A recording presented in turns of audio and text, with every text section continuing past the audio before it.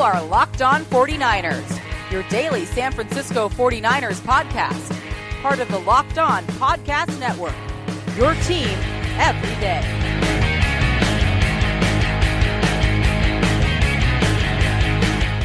Welcome to Locked On 49ers, part of the Locked On Podcast Network. Brian Peacock here with you, post-Super Bowl edition, rapid react to Super Bowl 52. We have a new champion in the NFL, and it is the Philadelphia Eagles, their first ever Lombardi Trophy. They brought it home, beating the New England Patriots 41-33. So my takeaways from that game, and then some news about Jimmy Garoppolo's contract as well. I want to remind you guys, going to do a little Tuesday mailbag, so hit me up on Twitter at BDPeacock, get those mailbag questions in, or via email, lockedon49ers@gmail.com. You can subscribe, rate, review the show on iTunes. We're also on Spotify. You can find this podcast everywhere that you can find podcasts, and head on over to lockedon49ers.com for other content, articles, draft, free agency, all kinds of stuff this offseason, as well as the streams of the podcast.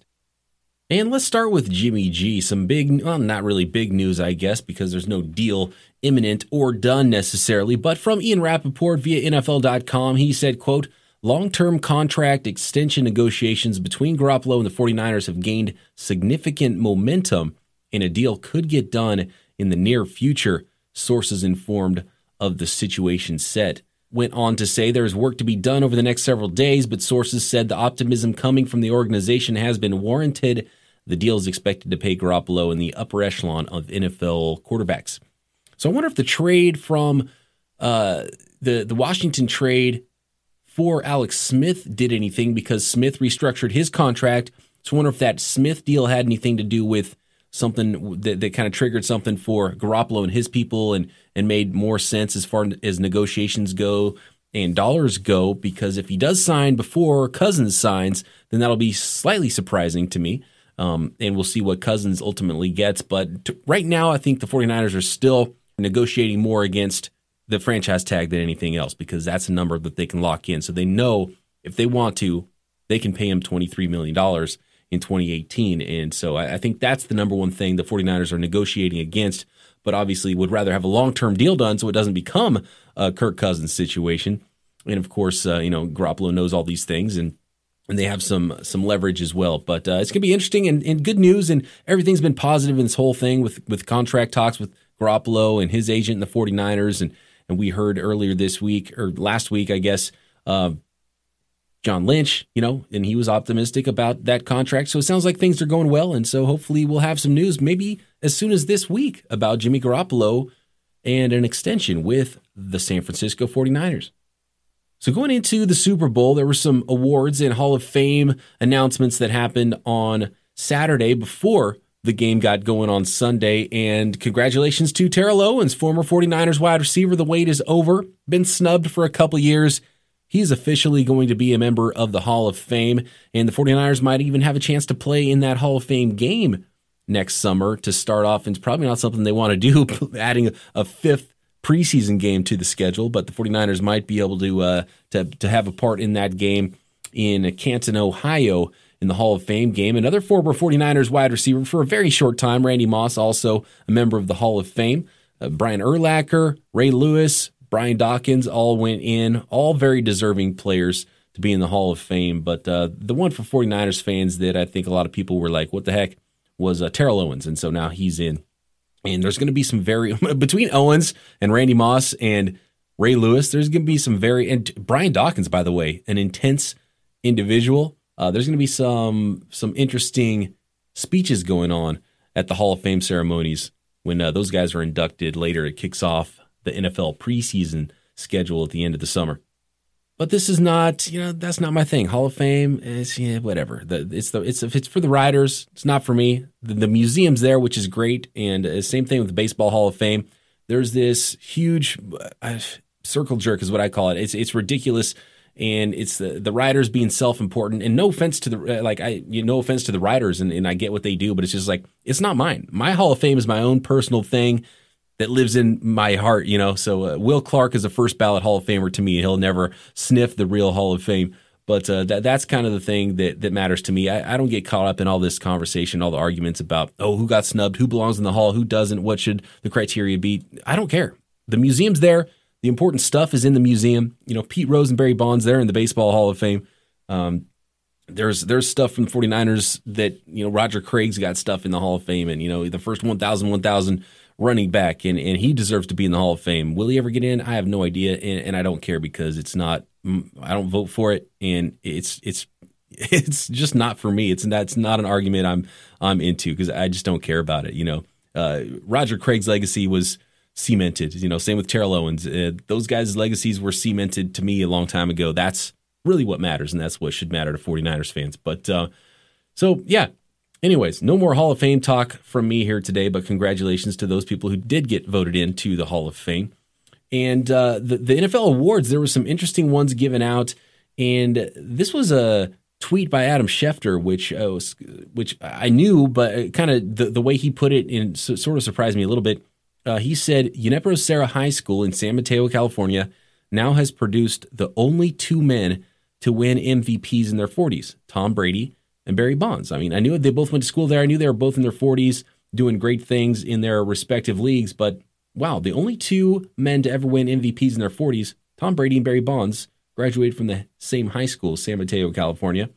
That same school, by the way, also produced former Super Bowl MVP and wide receiver for the Steelers, Lynn Swann. So thanks for that nugget of information, Adam Schefter. He's always good for a nugget or two a week that seems to make the show. So this show is going to be all about the Super Bowl, I think, from here on out. And here's my rapid react from Super Bowl 52. Man, and the scene in Philadelphia, already stuff lit on fire. There's a horse that went missing, apparently a police horse, but that might have been a joke. But there was a video I saw online of an Eagles fan literally eating crap off the ground. Like, that's what's going on in Philadelphia as of Sunday night. A literal piece of horse crap this dude ate off the ground. Not even joking. Probably the type of scene you would expect from Philadelphia sports fans and the Eagles winning their first ever Super Bowl. They did win an NFL championship in 1960. That was pre-Super Bowl era stuff. So their first ever Lombardi Trophy, Philadelphia Eagles Super Bowl champs beating the New England Patriots 41-33. More on Patriots legacy and dynasty stuff maybe later. Maybe that'll be for tomorrow's show because I did get some good questions on the mailbag for that stuff. So by the way, keep those mailbag questions coming in for Tuesday's episode and for Winky Wednesday as well. We'll hit some cover 3 questions there. Takeaway number 1 from Super Bowl 52 to me was total yards. This was like one of those 4-hour college football games, Big 12, Baylor versus Oklahoma State, spread offenses on Saturday that lasts for, just a marathon game. 1,151 total yards combined. 538 from Philadelphia's offense, 613 from New England's offense. Most yards ever in a Super Bowl or any other game in NFL history. Most yards ever in Super Bowl 52. 1,151 yards. One punt. Was there really only one punt in the entire game? The Patriots are the first ever team to not punt in a Super Bowl, and they lost. 613 yards. Tom Brady passed for 500 yards. They didn't punt a single time, and they lost that football game. That is berserk. The Eagles are the first team to ever win a football game in NFL history, not just Super Bowls, where they gave up 600 yards of offense to the other team.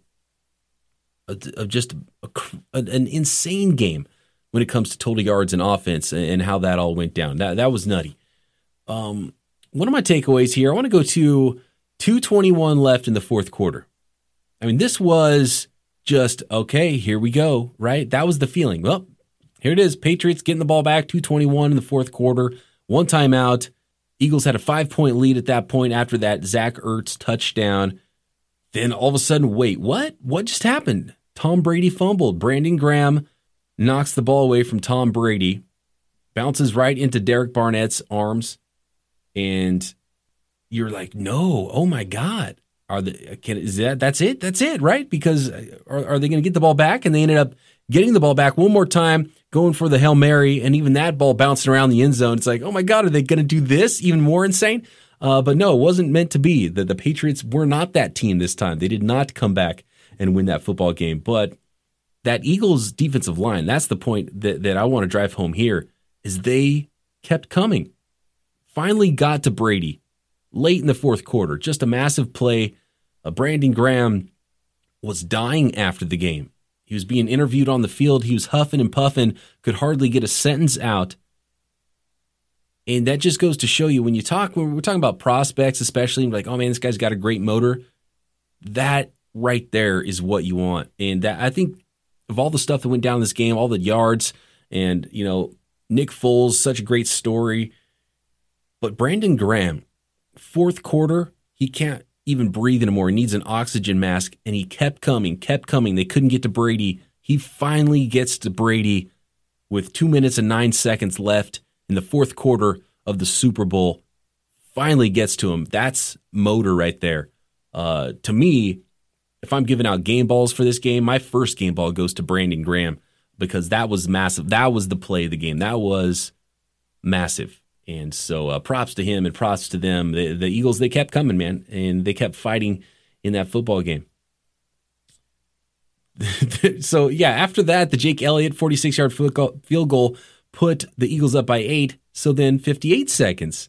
And that kind of happened too quickly. The Eagles, I don't remember who the receiver was that caught a pass on the left sideline, went out of bounds. Like, what are you thinking, dude? You got to get down in this situation. It's a Super Bowl. You're going to give it back to Tom Brady again? He's not going to fumble this time. 58 seconds. They tried the Hail Mary to Gronk. It was not to be. The ball hit the turf. Game over, and the Eagles were victorious. This game was crazy from an offensive perspective, especially in the beginning. All the offense early was slow developing long plays, double moves, misdirection plays. Both quarterbacks were targeted as receivers in the passing game. That incompletion to Tom Brady, by the way. So this is, let me put Tom Brady, when he was running and kind of does that little jump and doesn't come down with that catch. Am I the only one that thought he looks like a super slow white version of Randy Moss?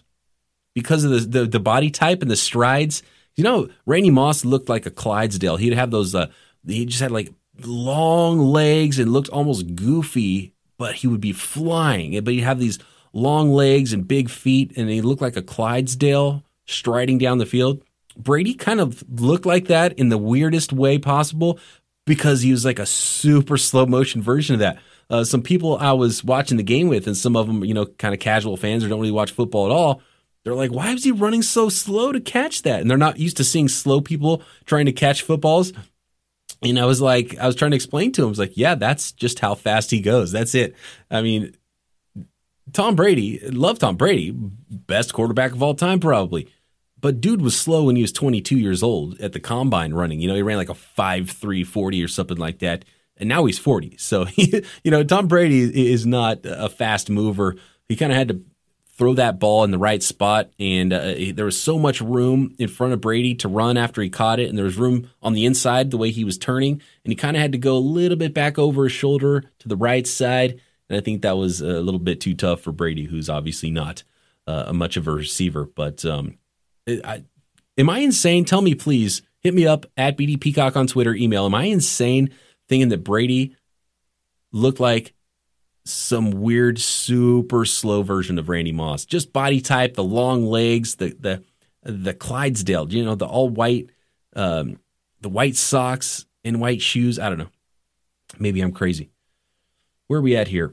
Matt Patricia, new head coach of the Detroit Lions. That can be official now that the Super Bowl's over. That Matt Patricia is about to be a head coach because he's a defensive mind and a defensive coordinator. He just gave up more points than anybody ever has, or more yards than anybody ever has in a Super Bowl with his defense. The New England defense gave up 538. Well, not the second most. That defense gave up 538 yards. And that New England defense has not been good all year. You go to DVOA, the Football Outsiders stat, all-encompassing defensive metric there. The Patriots were second to last defensively on the year. So, Matt Patricia, good job, man. Now you're a head coach. And if you're quarterback, Tom Brady, your team does not punt a single time. Your quarterback throws for 500 yards. You throw another 100-plus yards rushing on top of that, 600 yards of offense, and you lose that game. Matt Patricia, man, I don't know if I'm hiring that guy to be my head coach. Losing Patricia, losing Josh McDaniels for the Patriots, when you watch this game and you see all that go down the way it happened, it doesn't matter. Josh McDaniels, who cares? Matt Patricia, not a problem. It doesn't matter. As long as Bill Belichick and Tom Brady are still on their game and still around, and yeah, Brady's going to be 41. Belichick's not young either. It's going to end at some point. But they're going to be competing for a Super Bowl again next year, man. It doesn't matter who the coordinators are. It will end, but probably not before January, February of 2019. I don't know how far they'll go. It doesn't mean they're going to win a Super Bowl every year, but they're going to be in competition again until Brady hangs them up. And even old Brady, if he does start to decline, it's going to be better than a lot of quarterbacks, unless he just completely flat falls off a cliff, which is also entirely possible. And that's really where the Garoppolo stuff comes in. And a lot of people, there's going to be some hand-wringing in New England, I think, especially since they lost the Super Bowl, about whether or not that Garoppolo move was the right move. And it was going to be that way anyway. But when you win the Super Bowl, I think you kind of gloss over some things. So it might make something like that be a little bit more glaring. But the Patriots are definitely going to be looking at quarterback this offseason and looking for someone behind Brady once again, because he outlasted the last guy. Speaking of outlasting people, I think Tom Brady's going to outlast Rob Gronkowski in New England. Rob Gronkowski, by the way, Philly did a great job on Gronk. There was someone on him all the time. He had no separation, and there was a ton of other receivers that were getting lots of separation for the Patriots against the Eagles defense. They were especially targeting Jalen Mills quite a bit. But, man, Gronk is so beat up. He just wasn't moving right to begin with, and that guy's dealt with a ton of injuries in his career. He's got that big brace on his left arm. That guy's body has been through hell, and he's coming off that AFC Championship game concussion. He didn't look right to me in this game, and then they asked him about retiring after the game, and he was kind of like he didn't really squash that. So, yeah, man, I wouldn't be surprised at all if Tom Brady outlasts Gronk in New England, and I wouldn't even be all that shocked if Gronkowski called it quits. That guy's body has paid the price, and you could really see it on Sunday. The most questionable thing with the Patriots in this game was Malcolm Butler. He was sick during the week, but cleared to play. Wasn't on the injury report or anything. And he didn't play. He played on special teams, had 0 snaps in the game.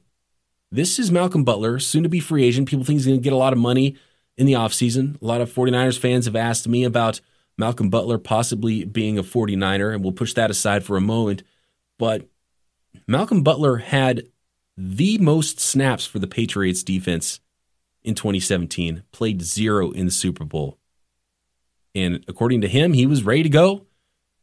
No disciplinary stuff, didn't get weird throughout the week, which tends to happen to at least one player every season before the Super Bowl. Didn't break curfew or anything. Bill Belichick said it wasn't. It was just a coaching decision. It wasn't disciplinary. You just got torched. You just lost the Super Bowl. Couldn't stop a backup quarterback at all. They put up 538 yards on you, and the guy who logged the most snaps for you at cornerback didn't play in the game where you couldn't cover anybody. That is something that we're going to hear about for a while, and they have not sufficiently answered that question to me. If I'm a Patriots fan, I am pissed about that because that makes 0 sense whatsoever. And Butler, after the game, was pretty upset. He was caught up to with some reporter in the locker room. I'm not sure who the reporter was, but the quote was, he says, "They gave up on me. F it. It is what it is. I don't know what it was. I guess I wasn't playing good or they didn't feel comfortable. I don't know, but I could have changed that game." And I totally agree. They were getting torched. He's one of your best players. Put him out there, man. That was a head scratcher, and I think we're going to have to hear a lot more about that. Moving on, one takeaway: Nick Foles, Super Bowl MVP. That's not something I thought I was going to hear, even as of a couple weeks ago, and especially not to start the football season. And this is what Eagles fans sounded like marching through the streets. I'm not going to transcribe it for you, but I think you might be able to understand how Eagles fans felt after they won the Super Bowl about Mr. Nick Foles. Big Nick! Big Dick Nick! Big Dick Nick! Big Dick Nick! Big Dick Nick! Yeah, that was the scene post-game in Philly. Nick Foles is now a folk hero in Philadelphia, and absolutely deserves Super Bowl MVP. That wasn't a situation where, the defense carried a mediocre quarterback to a Super Bowl. That was their defense could stop nothing, and they had been leaning on their defense all season. But in this game, that's not what happened, and so Nick Foles legitimately went out there, won a Super Bowl, and deserved Super Bowl MVP. Early on in the game, Alshon Jeffrey, he was trying to take the game over. He was catching everything. Zach Ertz making plays down the stretch. Corey Clement, that was a great touchdown catch. He was their leading receiver on offense. But again, Brandon Graham, man, with the motor that would not quit, he might get my MVP in that game. And really, Doug Peterson, man, what an unbelievable job he's done as head coach for the Philadelphia Eagles this season. And as good as that Philly defense was this year, you can't say they leaned on Jim Schwartz and that D on Sunday. So, yeah, great job, Doug Peterson and Nick Foles. But I still maintain that Doug Peterson's visor, the visor is a bad look, man. That's straight up. I thought we were almost getting done with the head coaches with visors, but no, they're bringing it back. And then now we've got Josh McDaniels, who's going to go the visor thing, I'm sure, when he gets his head coach job, which looks like it's going to be with the Indianapolis Colts. Good coach, bad look. Doug Peterson, you got to ditch that, man. You got to be a professional, man. You got to ditch that. Oh, God. I think the hoodie and the cutoff sleeves is a way better look than Doug Peterson's visor. And I wonder if John Gruden's going to go back to the visor, too. It's been a while for him. Let's see. Doug Peterson, by the way, getting praised by everybody post-game, and rightfully so, for being aggressive. But remember 1 year ago, Kyle Shanahan getting crushed for being too aggressive and not just trying to sit on a lead against that very same New England Patriots. So just goes to show you, the ball bounces one way here or there, and all of a sudden you're a genius because you're aggressive instead of being a GOAT because you're aggressive. Tom Brady. Speaking of GOATs, a lot of discussion, a lot of debate about who the GOAT QB is, greatest quarterback of all time. And Brady just lost his third Super Bowl. Remind me again how many Super Bowls Joe Montana lost? Does that change his legacy for anybody? Does that change the debate? A 5-3 Super Bowl record versus a 4-0 Super Bowl record. I want to know. I'm going to throw that out to you guys. I want to hear how you guys feel about that. I already have one question about that on tomorrow's show, so we'll get back more into that stuff on Tuesday. You know what? I want to end on this takeaway from the Super Bowl. Takeaway number 10, and a fitting number 10 takeaway, Jimmy Garoppolo.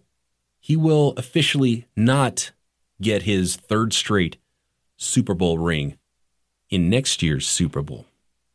All right, I'm going to leave that there for you guys. And hit me with those mailbag questions for Tuesday's episode. Going to have a Winky Wednesday. And then I think possibly be talking to Mr.